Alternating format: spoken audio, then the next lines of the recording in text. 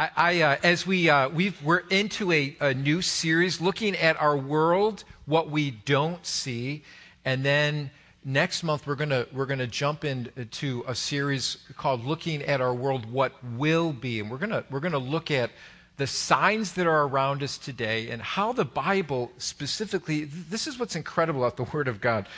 Something that was written thousands of years ago speaks to what we're living today. And here's the reason why. Because it's not man's word, it's actually God's word. And we're going to look at biblical prophecy and the things that we're seeing in our world today that are being fulfilled right before our very eyes, and what we can expect as believers in the future. So we'll jump into that next month. But what I really wanted to look at for the next couple weeks is really what is really driving our world today? What's really going on behind the scenes? And I think for most people, they really don't care in one sense, which I think is a real shame, because if you were to look at our world and you were to look at our world over, let's say, the last 200 years and see where we were and to see where we are today, specifically in America, it's pretty disheartening. And what I want to look at today is what is really behind all this. What are the philosophies that are driving our world today? And I want to stress to you today that it's in direct confrontation. It's a confrontation with what we believe as followers of Jesus Christ. And we need to have discerning hearts.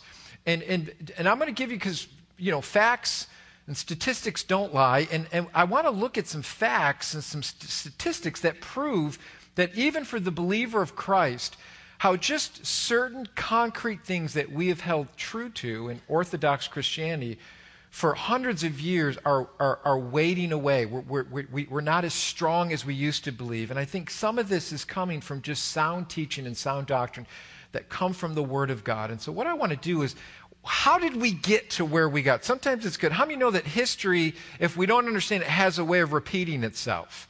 And we need to understand where are we here today? What is the state of the church today? And how did we get here? And how do we protect ourselves as believers in Christ so that we're not led astray by hollow philosophies and deceitful teachings? And so what I want to look at specifically today is we used this scripture as our springboard into these series of messages. And Paul, the Apostle Paul, described it well to the church in Ephesus in Ephesians 6. I want to read verses 11 and 12 because we really dissected verse 11 last week. But Paul described what's happening in our world. It is actually a battle that we're going through. And so he tells these believers, as he writes this epistle, to put on the armor of God that you may be able to stand against the schemes of the devil. And we dissected what that word schemes mean. It's meticulous, it's orchestrated. The devil has a plan. And it's not a guy with a pitchfork with horns sticking out of his head, right? Let's get over that nonsense. The devil, the enemy, is much smarter than that. He's going to work by ways that he knows our human heart, the proclivities of our heart, are going to be bent towards. And guess what? The bent of our heart is always going to be towards me.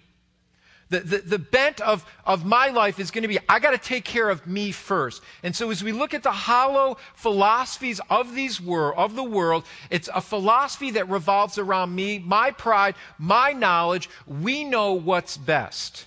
And so remember that. So the schemes of the enemy, what caused him to even fall was his own pride, the Bible says. He was caught in his own beauty. He wanted to be like God.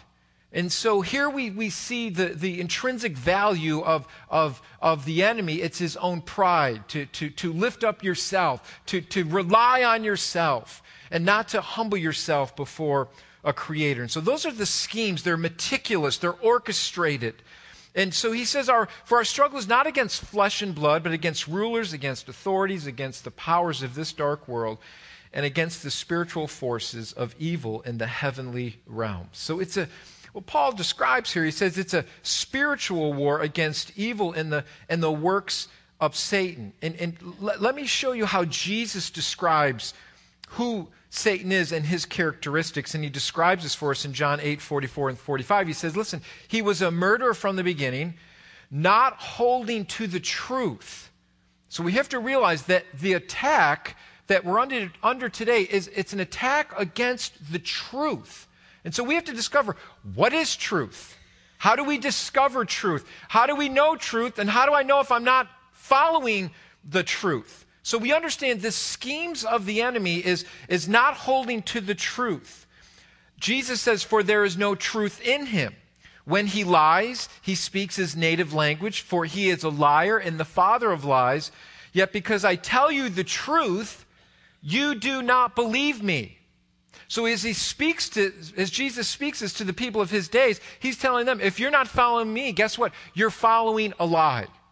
And the thing behind that lie is the father of all lies, who is the enemy. So in order to fight this battle correctly and not become deceived by the enemy's tactics, we need to be discerning.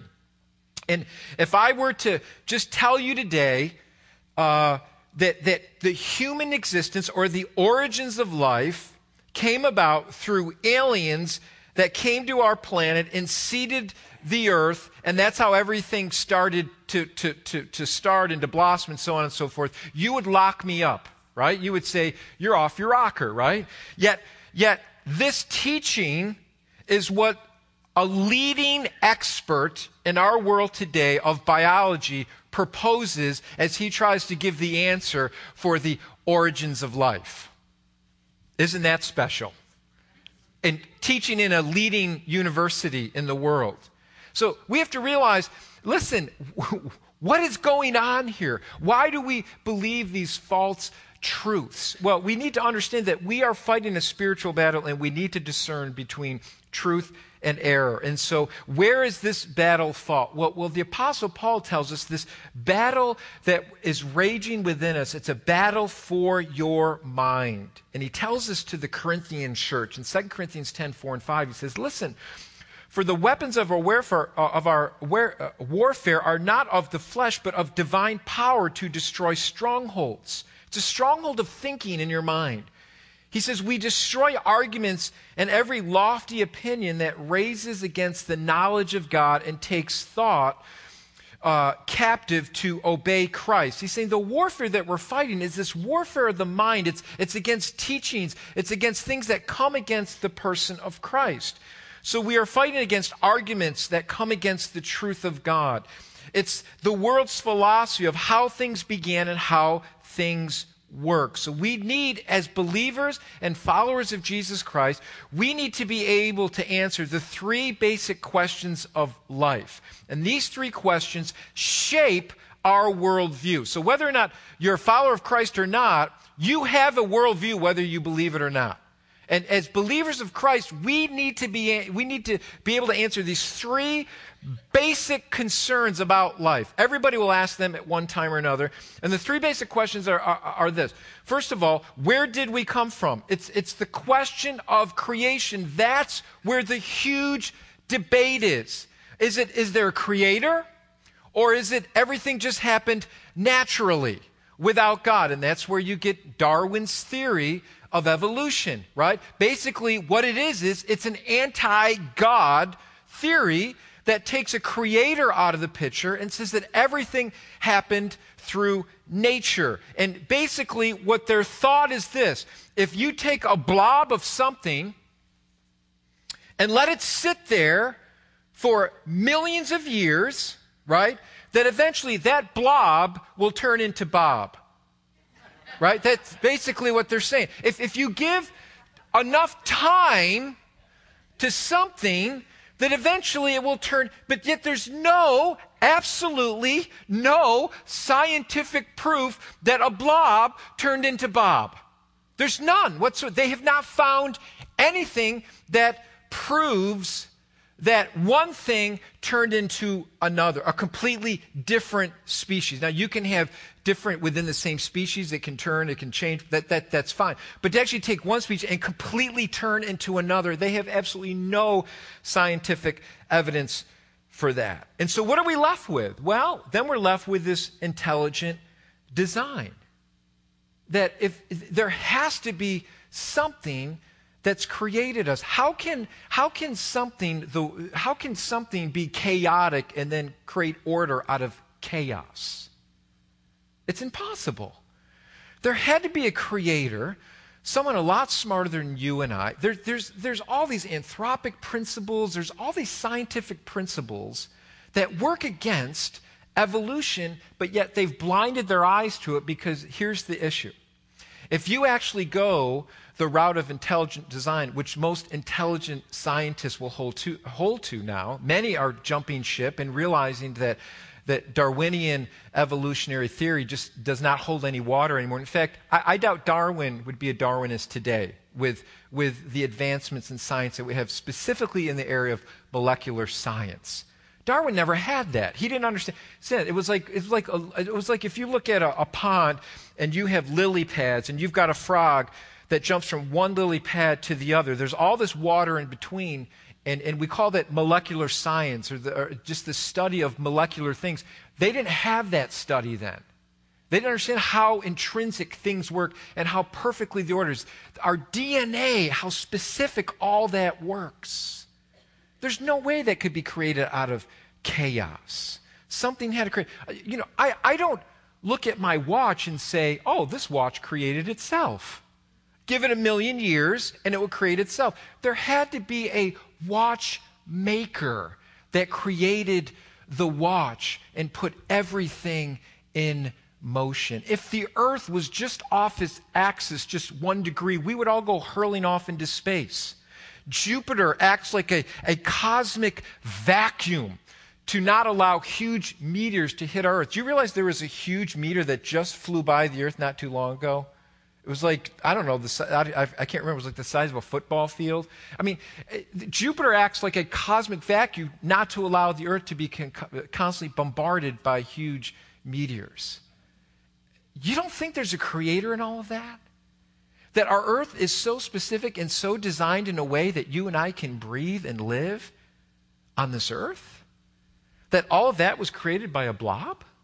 Or by aliens that came from another world and seeded it and got it started? My son's even smarter than that. My son looked at that and we talked about it, and he goes, well, where do the aliens come from? So we need to understand, where do we come from? We have to answer the question of creation. Next question is, what's wrong with the world? And so we have to ask the question, why is there evil in the world? Darwinists cannot answer that question.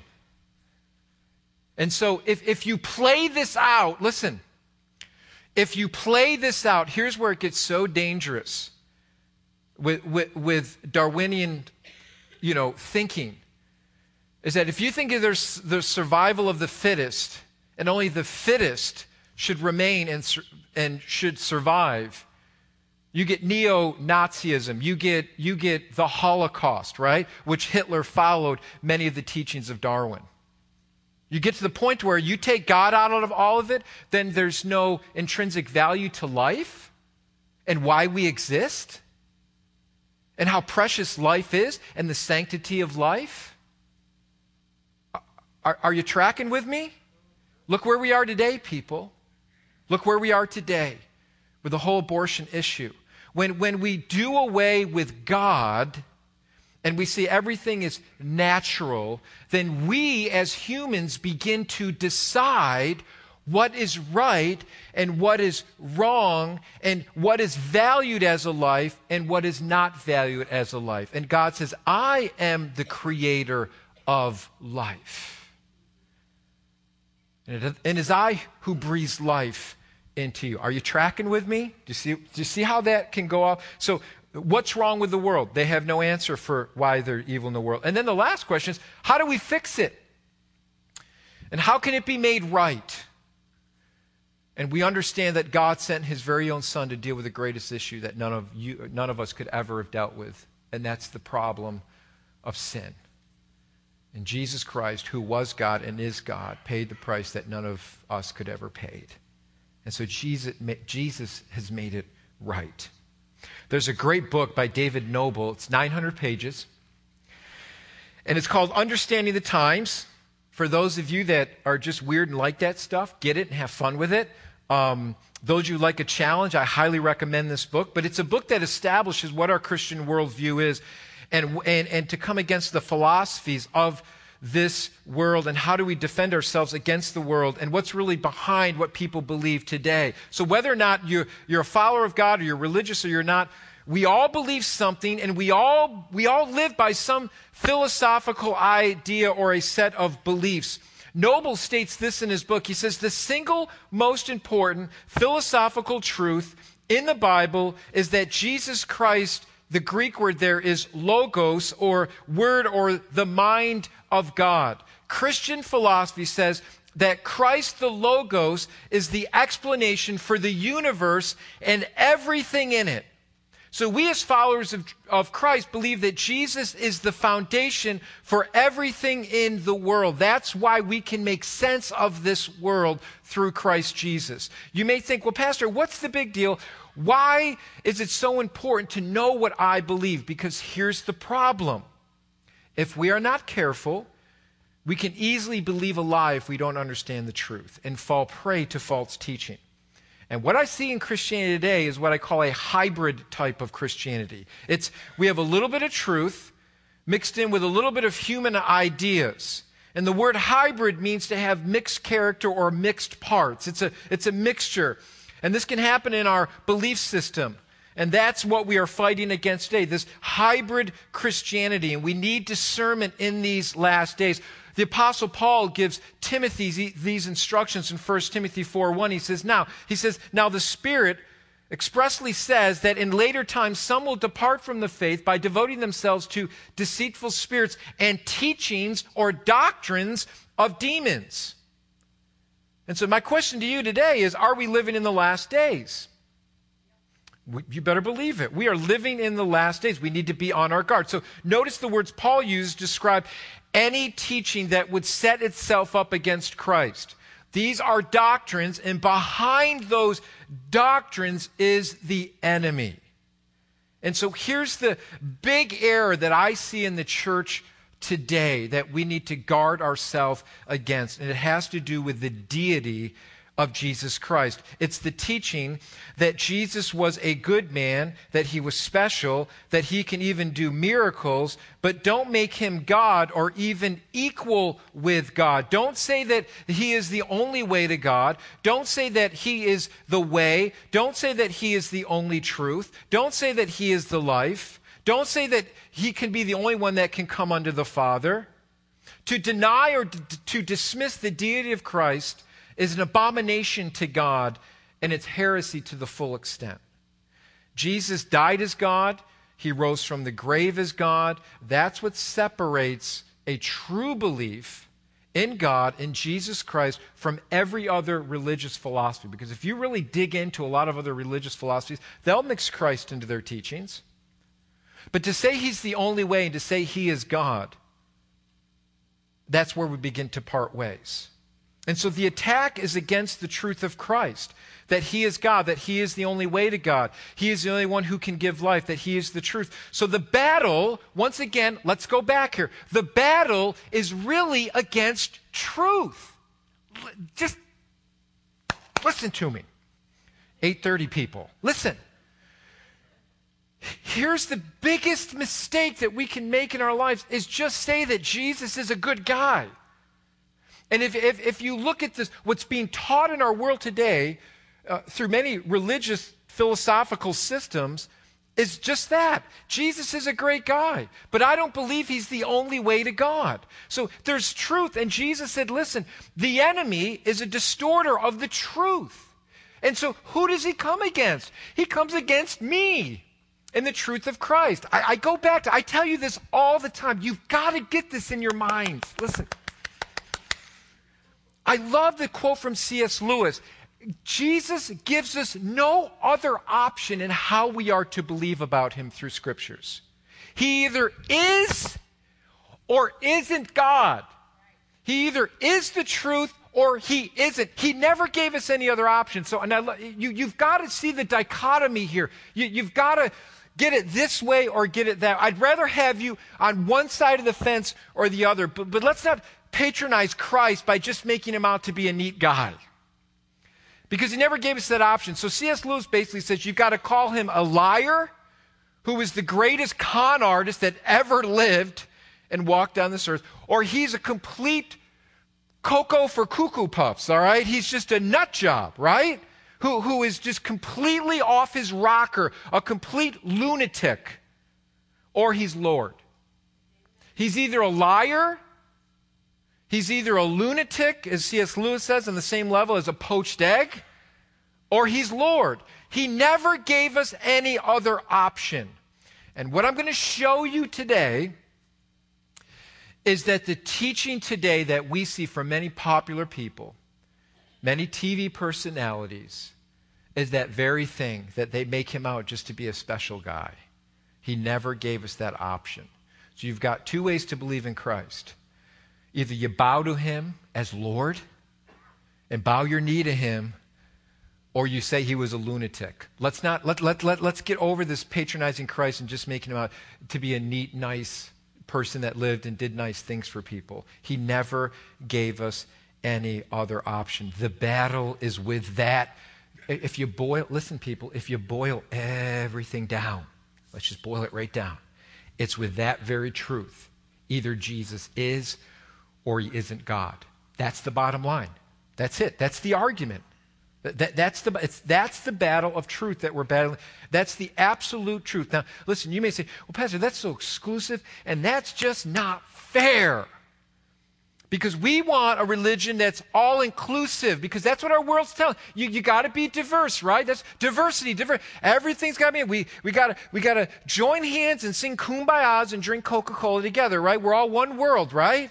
That's the way. But listen, Jesus is, yes, he's exclusive as being the absolute truth, but yet he's all-inclusive for those who come to him. He doesn't cast anyone out. He says, all who come to me, I will give you right to be my child. So the question is, what is truth? Pilate asked the same question when Jesus was brought before him in his crucifixion. The sad part is Pilate didn't wait for the answer. He walked away foolishly. So what I want to do is I want to expose some of the isms in our world today, and let's make sure we haven't mixed them with the truth of Christ to create this hybrid Christianity. And so we need to understand what's going on in our world today so we can discern the times and how the truth of Christ is under attack. Let me give you a prime example of what's going on in our world today. Eckhart Tolle wrote a book called New Earth, sold millions of copies. It was on the New York Times bestsellers list, top of the thing. Oprah, I think, had 5 million copies. She spread out. She actually did a teaching on this whole thing online. And this is what Tolle writes. He writes this: the truth is inseparable from who you are. You are the truth. In fact, he distorts Jesus' famous statement by saying, I'm the way, the truth, and the life. Tolle claims that what Jesus meant was that he was his own truth, just like we can be our own truth. Okay, you see what's happening here? Once again, it's not turning to Christ, it's turning to me. You have the spark of the divine within you. You can find the truth within yourself. Now how do I defend that? How do I say, well, why isn't that true, Pastor? There's a truth within me. You have the truth. I have the truth. Everybody has the truth, so we can make up what the truth is, right? The problem with that is we're all flawed.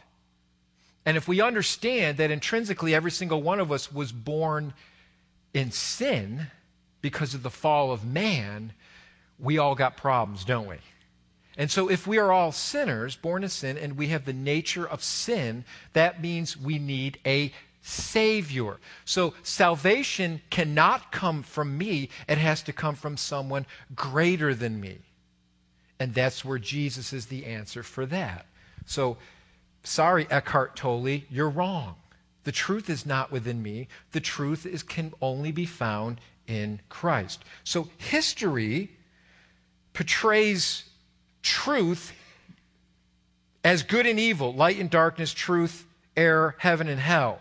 This is thesis and antithesis, which basically means what we used to believe in was right and wrong. There was right and there was wrong. Remember that day? Remember when you were growing up, you kind of believed right and wrong?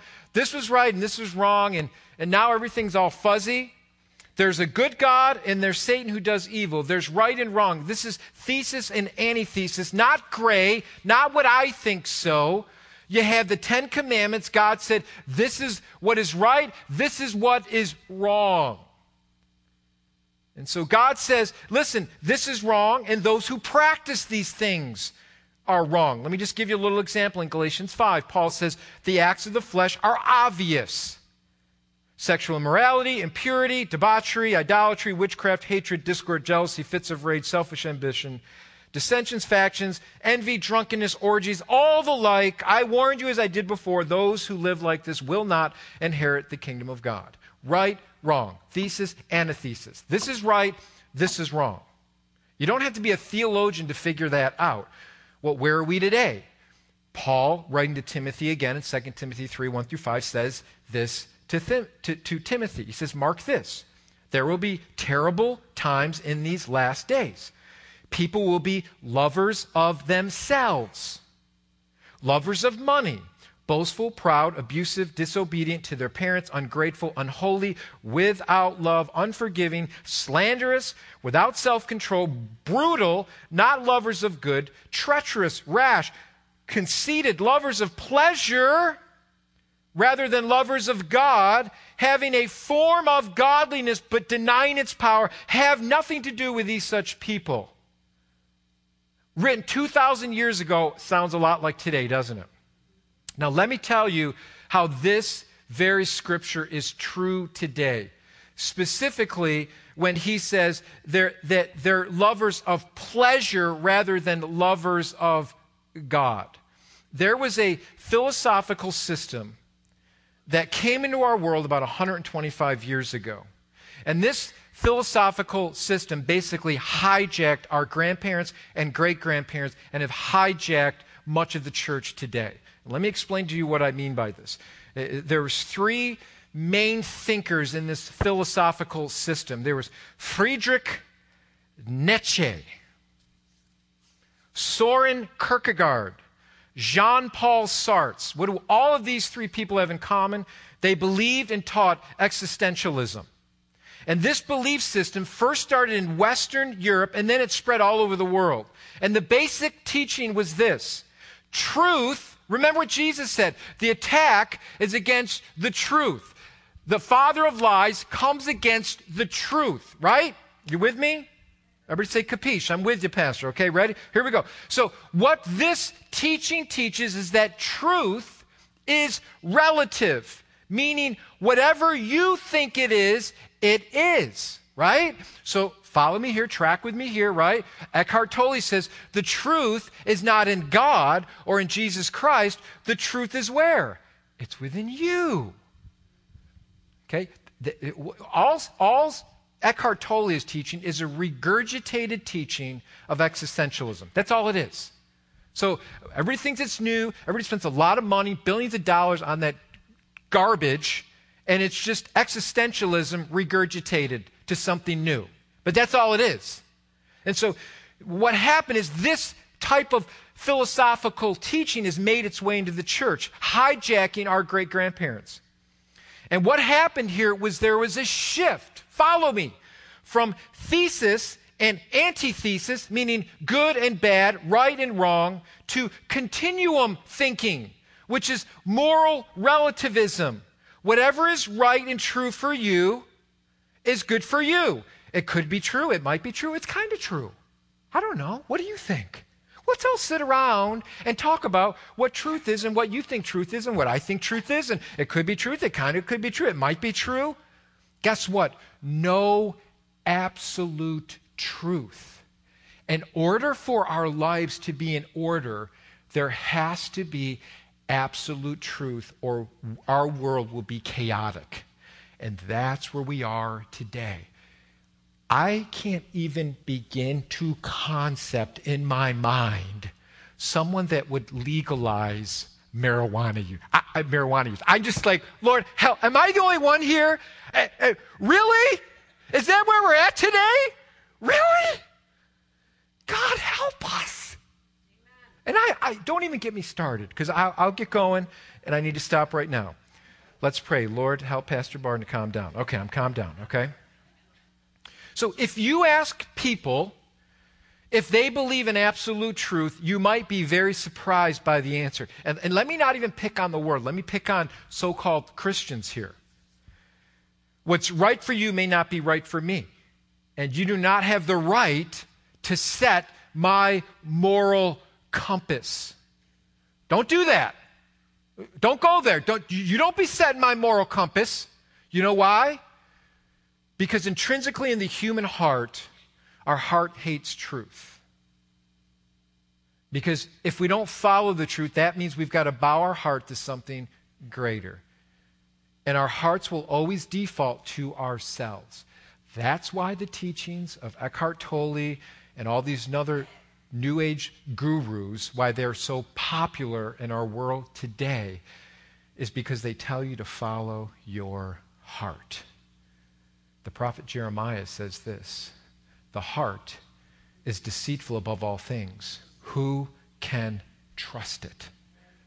Watch out. You can't trust. How many of you got in trouble trusting your heart? You trusted your emotions. You got in big trouble. Let me let the statistics speak for themselves. A report in the Los Angeles Times on Barna Research back in 2002, they quoted Barna as determining that only 44% of born-again adults are certain that absolute moral truth actually exists.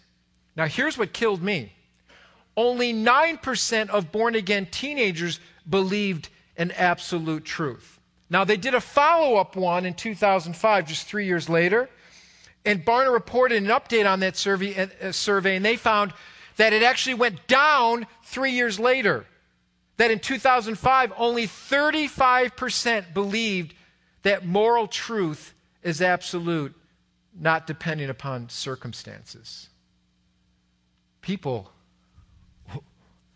that bothers me as a pastor.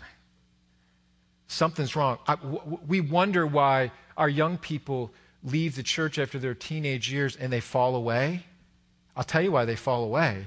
Because they're not hearing teachings like this morning. That's why they fall away. They don't have a Christian worldview. They don't know what to believe. So when they sit in a classroom and they got some nut job professor that handpicks Christian, this happens, handpicks Christians and says, who are the Christians in this classroom? This happens. Raise your hand. And they say, I'm going to get you to change your mind by the end of this philosophy class. And if they are not firm in what they believe, they can believe a lie. And so I don't mean to be an alarmist here, but I'm just telling you, the facts speak for themselves. We don't know how to defend the truth as believers. And that doesn't make me feel all warm and fuzzy inside. That makes me wonder what has gone wrong in the church. Joanna Michelson says this: the new age is the ultimate electric religion of self. Whatever you decide is right for you is what's right.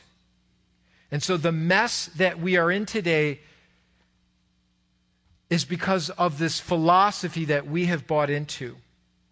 And so what is the result?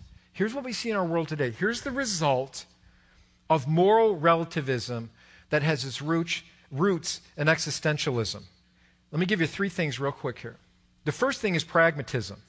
And basically what pragmatism is does it work through logic, which says logic above all else? Does it work? Which leaves no room for faith or trust in God. It basically says, if I don't see it, I'm not going to believe it. It's like doubting Thomas. Unless I see the nail prints in his hands and the wound in his side, I'm not going to believe it. Pragmatism. You begin to doubt everything.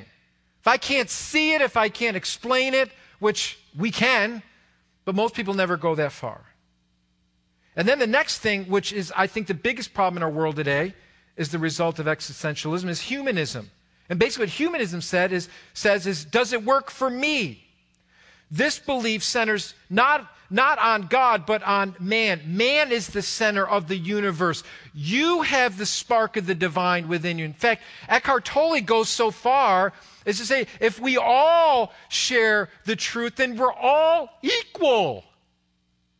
We're all equal with Christ, that we all can become gods. Really? Basically elevating us as humans to a divine status. Not as a creative status under God's mighty hand, but as co-equal. Divine status. Dangerous. Humanism.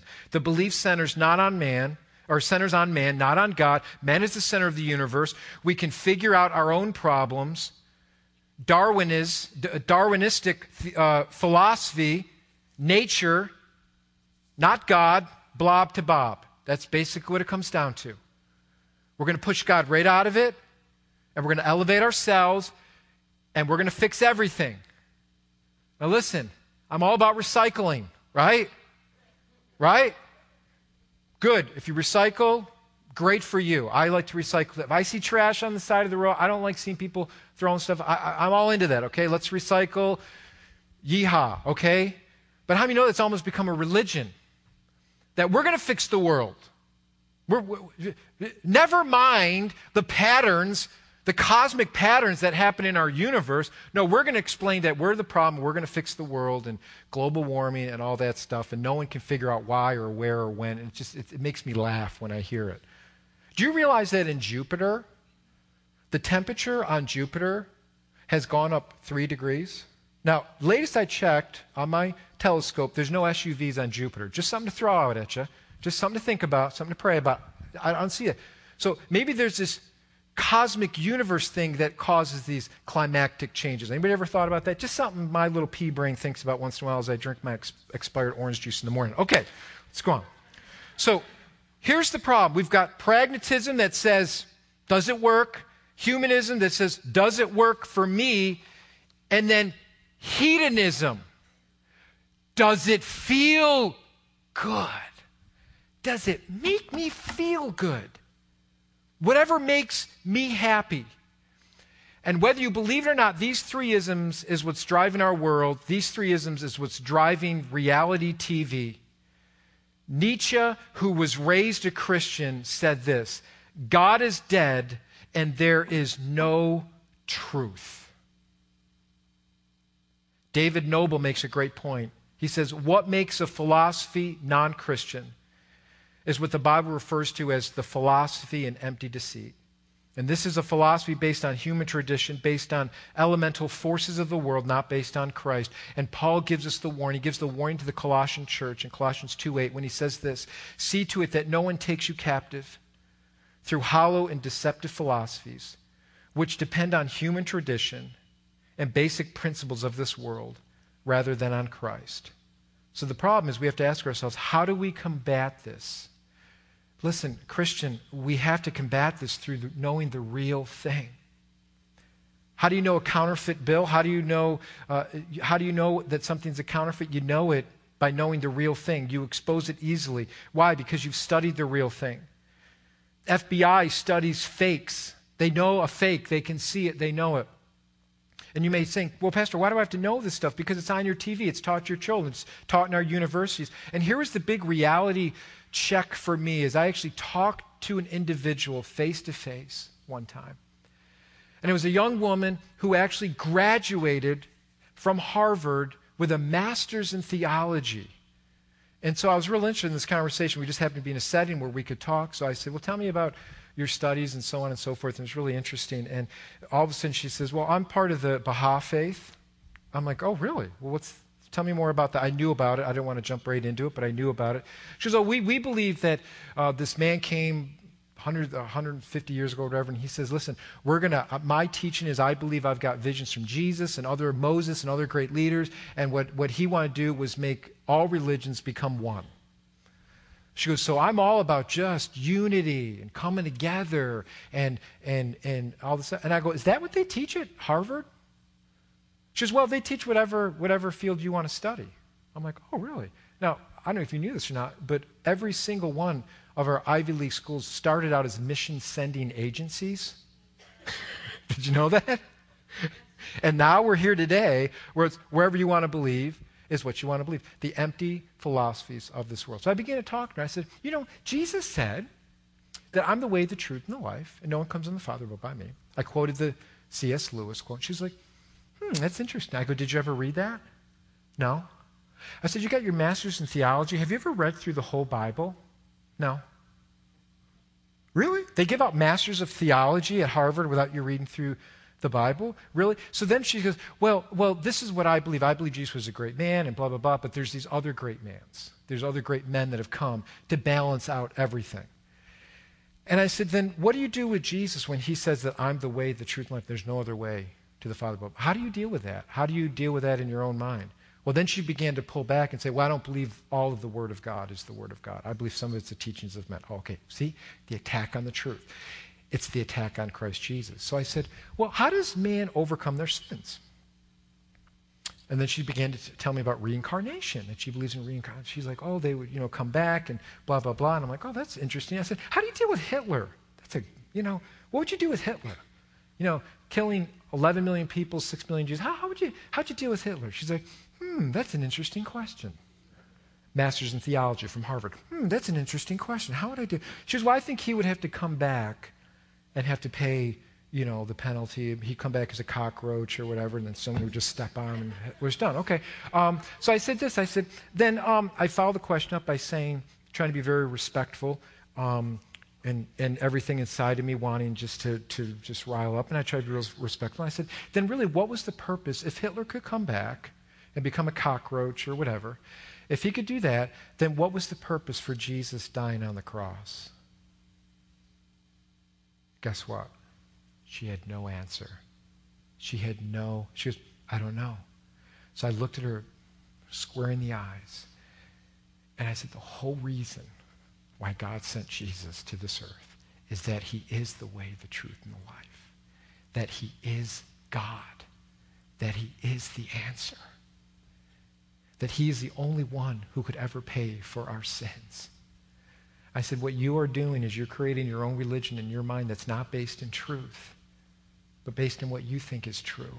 I said, and that's where our world is today. And there was a guy sitting across the table that we're talking. We got done. He's like, man, that was a really neat exchange and blah, blah, blah. Of course, the next day, we're at this wedding. The next day, this girl avoided me like the plague. But I wasn't trying to. But you see the problem? Here's someone, in all fairness to her heart and sincerity of her heart, who wants to be a pastor, who wants to study theology. Here's someone who was bought into the philosophy, the deceptive philosophies of this world. People, listen. It all boils down to Christ and who he is. He either is or he isn't. That's really the bottom line. So as nice as all these vain philosophies that are being taught in New Age philosophy, as nice as they sound and trying to get everybody together and trying to get everybody to get along, the bottom line is Jesus either is or he isn't who he says he is.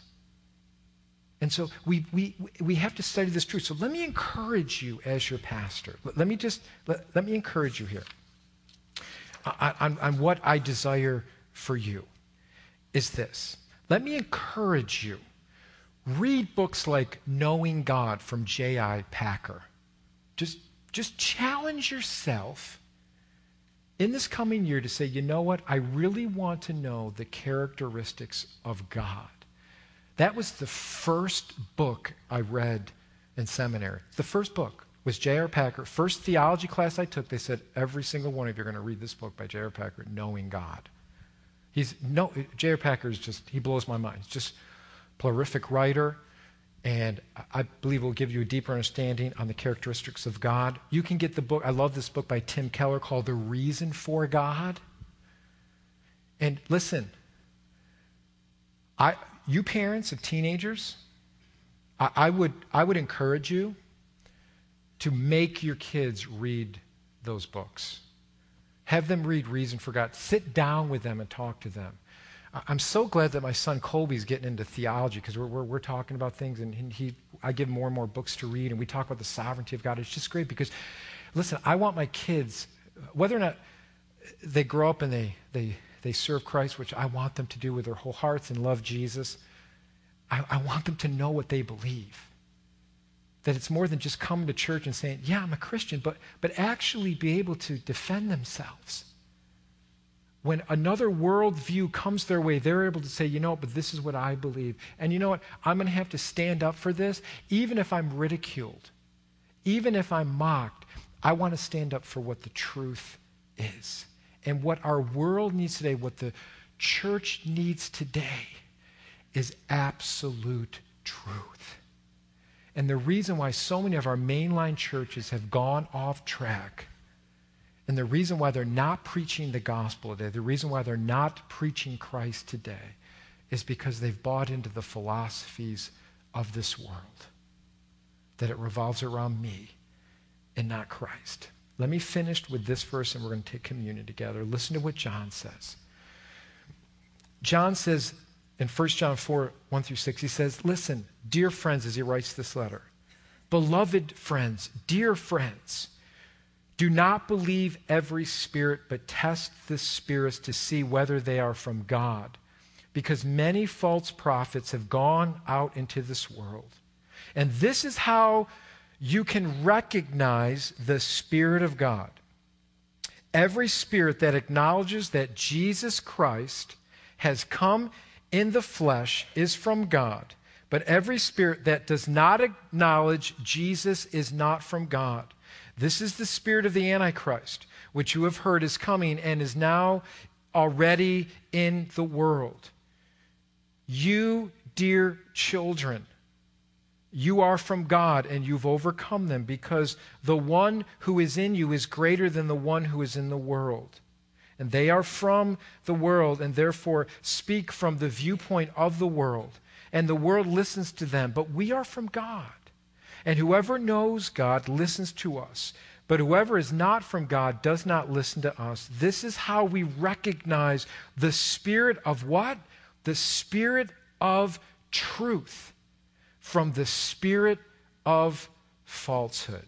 And I want you to notice John's words. He says, dear friends, dear children. He's writing them as a father wanting to protect them from the hollow philosophies of this world. Let me encourage you as your pastor, grow in your knowledge of Jesus Christ. That doesn't mean that you've got to be some expert theologian that can debate everybody, right? That's not what I'm saying. But I want you to get to the point in your life that when you hear these empty philosophies that come your way, you're able to ask questions like this girl who her heart was sincere, and it just, hopefully I shook a little bit of her foundation on what she believed about Christ. And maybe to get her to think a little bit more, and maybe to actually read the Bible and understand who Christ is. Because Jesus Christ is the only way to God. Amen. If there were other paths, Jesus would have let us known about that. And so yes, that's very exclusive. But Jesus is very inclusive on all who come to him. And that's the Savior we have today. That's the battle we're fighting today. It's a battle against absolute truth, right and wrong. And I don't know about you, but we need to know the truth. Because we live in a world that is so muddled through ethics. I mean, in many business schools, they're actually having classes now on ethics because of all the immorality that's going on through our corporations. It's all muddled. There's no truth. We're guided by what we feel is right and what we feel is wrong. And so that's why you have the extreme scandals that we're seeing over and over again, because we're not following any guidelines of truth. We need to look back at the Ten Commandments. My grandmother, growing up in Hicksville, Vermont, told me when I was a little kid, she goes, you know, Barden, she goes, when I grew up in my one schoolhouse, she goes, in my daily reader, we would have scriptures in there. This is a public school. And she goes, the Ten Commandments was on the back wall of the school. Come on, people. Right? Truth. We need truth to guide us. And Jesus is that truth. So that's my prayer for you. Challenge yourself. Get J.R. Packer's book. Read Tim Keller's stuff. Read some good evangelical Christians' thoughts on the character of God and allow yourself to be built on a firm foundation, especially you parents. Train your kids so that, man, my heartbeat is that there's not this falling away from the faith that we see so prevalent in the church today. It's because they don't have a firm foundation in what absolute truth is. Amen? Amen? So let's pray. As we take communion today, let me just say this as we take communion together, that, listen, communion is open to all of you here that have asked Christ to be your Lord and Savior. You don't have to be a member of our church to take communion, but you do have to be a member of God's family. And if you confess Christ as your Lord and Savior, and you can do that right now if you haven't, and ask Christ to just come into your life and acknowledge him as Lord over your life, that he is the truth, by all means, you can take communion. And we're going to pray that right now. And if you pray that prayer and you put your belief in Christ, then by all means celebrate with us as we take communion, because we're remembering what Christ did for us. We're remembering his body that was given for us. We're remembering that he was the truth who shed his blood for us as his sacrifice was given for us as the penalty for our sin. Jesus says, whenever you do this in remembrance of me. And so when we take communion, we're acknowledging that, Jesus, you are Lord over my life, that you are the only way, that I'm putting my trust in you. And when we take communion, it unifies the body of Christ under the headship of Jesus Christ. And so if you're here today and you say, Pastor, I'm just struggling with things in my life, and maybe there's some sin that has just gripped its hands around your heart, the wonderful news today is that Jesus can heal and forgive. And it's through his wonderful sacrifice that he brings spiritual healing to our lives. And you can come before him and say, God, I just ask you to forgive me of my sins. And I turn to God because he is glorious. I turn to God because he is the creator. I turn to Christ because I know he is the only one that can forgive me of my sins. And so as we do that today, recognize Christ in your life. Celebrate the fact of what he's done for you. And Christ is faithful and just to forgive us of all our sins. So let's pray. Lord, as we just prepare our hearts to come before you this morning, we pray that, God, you would just cleanse us and forgive us of our sins. Jesus, when he was at that last meal, that Passover meal, he told his disciples that this would be the new covenant in his blood that would unify us with God, that it was only through Christ that we could be made right to a holy God whose judgment is upon our sins and who will judge us because of our sin. But because of Christ Jesus being God, he would take the wrath of God upon himself that should have been placed on us. He would take it upon his perfect life and become our sacrifice. So thank you, Jesus, for being our substitute. Thank you for taking the sin on your life, that for all those who accept God's grace and put their faith in Christ, they can now be called children of God. Not children of wrath, not enemies of God, but now they are children of God. And so for all those who prayed that this morning, for all those who believe that today, we celebrate who you are, God. And thank you for your forgiveness in our lives today. So as we take communion today, we remember what you've done for us, dear Jesus. And we celebrate that today. So we thank you and we praise you. And we ask these things in Jesus' wonderful name. In Jesus' wonderful name. Amen. I'm going to ask the ushers to come forward at this time. And I want you guys to look up at the screen. We're going to show you just a quick video. Look at the scriptures and just begin to prepare your hearts for communion, and then we'll worship together. Amen.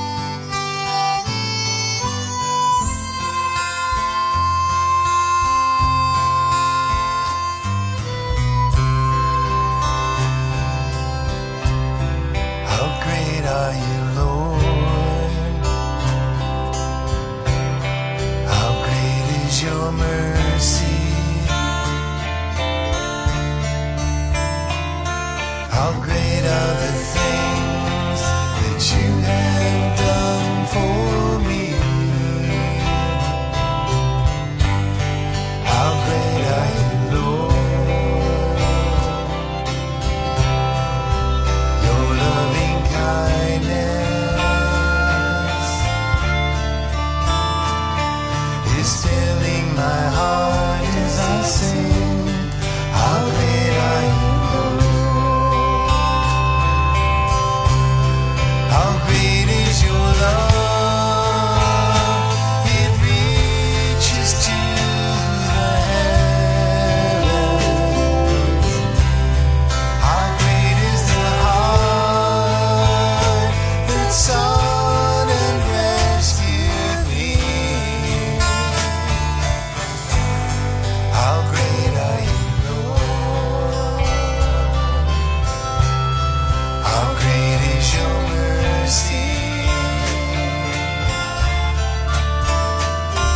How great are the things that you have done for me? How great are you, Lord?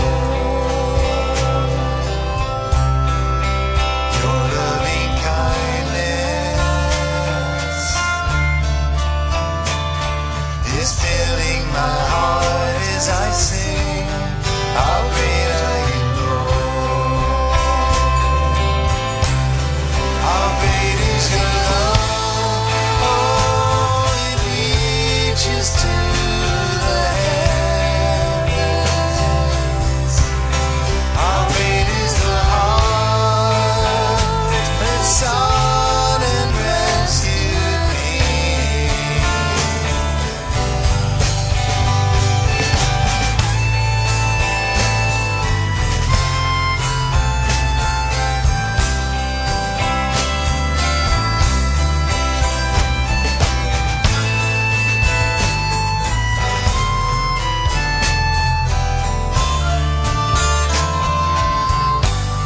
How great are you, Lord?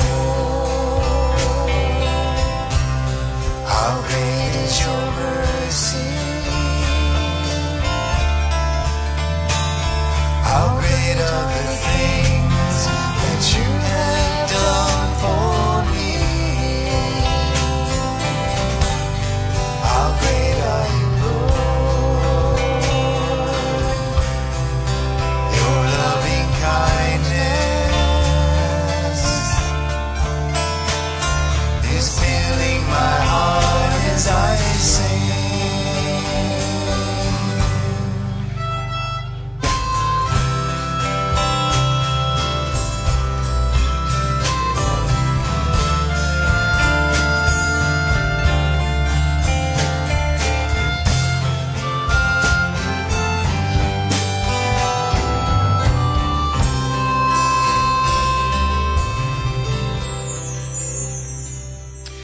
Lord, as we just bow our hearts before you this morning, Lord, we understand that the battle that we're in today is really the battle of our mind.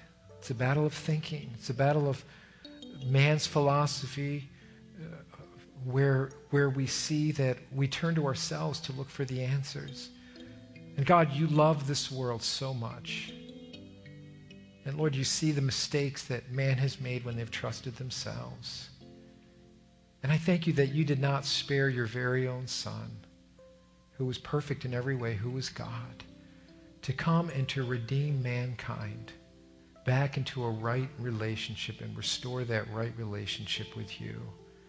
And as we hold these elements in our hands this morning, we recognize the only way to be restored back to our Creator is to come through Christ. Because Christ is the door. He is the good shepherd. He is the only way. And with all these different voices and philosophies that shout at our world today, we see one who rises to the top. We see the only one who actually died for mankind. And we see that in the one and only Son, Jesus Christ, where we know that every knee will bow and every tongue will confess that Jesus Christ is Lord. So, Lord, as we walk in this world, I pray that you would guard our hearts, that we would have discerning spirits, that we wouldn't turn to ourselves and lift up ourselves, but we would bow to our Creator, that we would bow to Christ and recognize that He is perfect. Thank you for loving us. Thank you for reaching out to us, Lord. And we're not here to condemn the world. Jesus, you came to save the world. And so, Lord, as we deal with these philosophies in this world and the deceit of this world, God, I pray that it would cause us to turn even closer to Christ and to have a knowledge within our hearts and minds to help others to see the truth. And we know, Lord, that it's the truth that sets people free. And so, Lord, we want people to be set free, to know Christ and to know him as Lord and to receive eternal life. And so we thank you for what Christ has done. So in these elements, we recognize that everything comes through Christ. He is the Logos. He is the Word. The universe revolves around him and him alone. And so, Lord, we express our faith to you this morning. And as we partake in communion this morning, we recognize that Jesus is the way, the truth, and the life. And so we thank you for who he is and how he still redeems and saves lives today. So we thank you. And so, Lord, for this bread, we recognize that it's symbolic of the body of Christ who was crushed, who was beaten for us willingly so that we could find forgiveness for our sins. So we thank you for this bread. And as we take it as the body of Christ, I pray that you would unify us as your body, that you would bless your people, and that we would hunger and thirst for you, the bread of life. We love you and we praise you in Jesus' name. Let's partake of the bread together. God bless you. And Lord, we thank you for this cup that symbolizes your blood. We know that the Word of God says that without the shedding of blood, there could be no forgiveness of sin.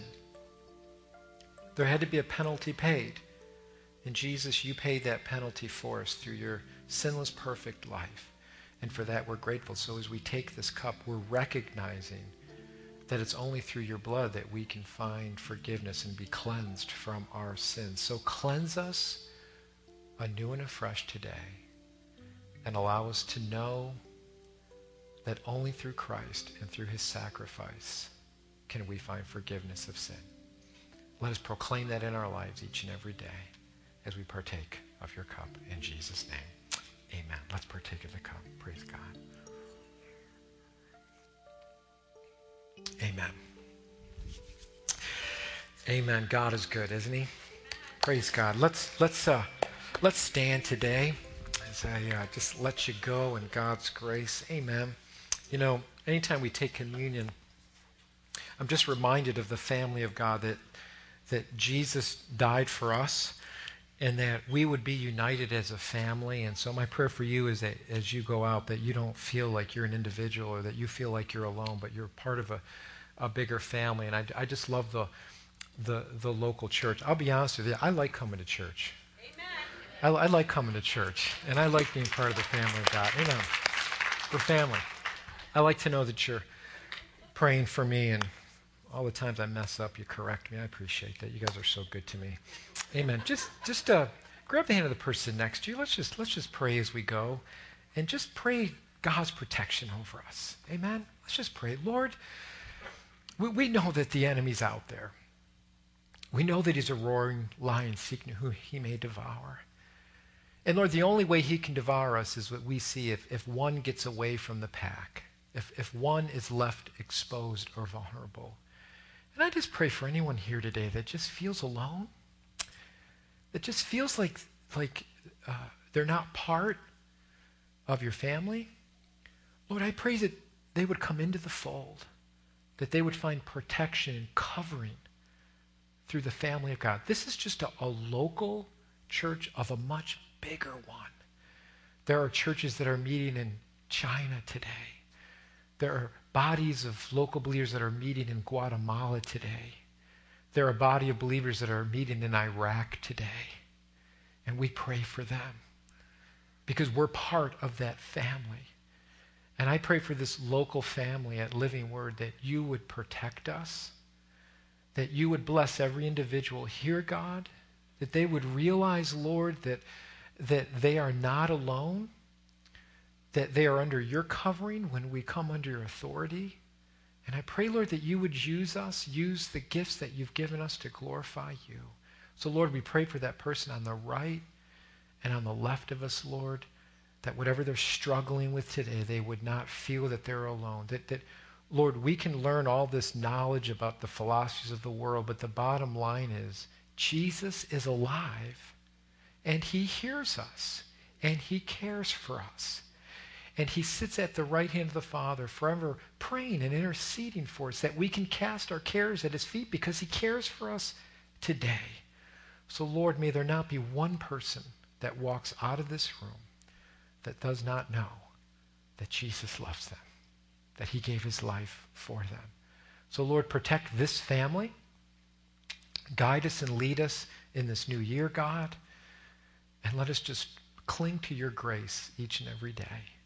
And I thank you, Lord. And we just pray all these things in Jesus' wonderful name. In Jesus' name alone. And all God's people said, amen, amen. God bless you guys. Amen. Have a great day. God bless you.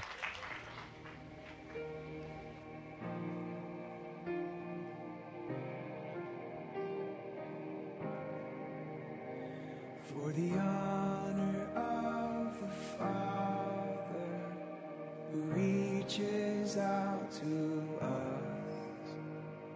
that we might live inside his love, he gave his only Son. For the honor of the Savior, let the cross be lifted high. The great exchange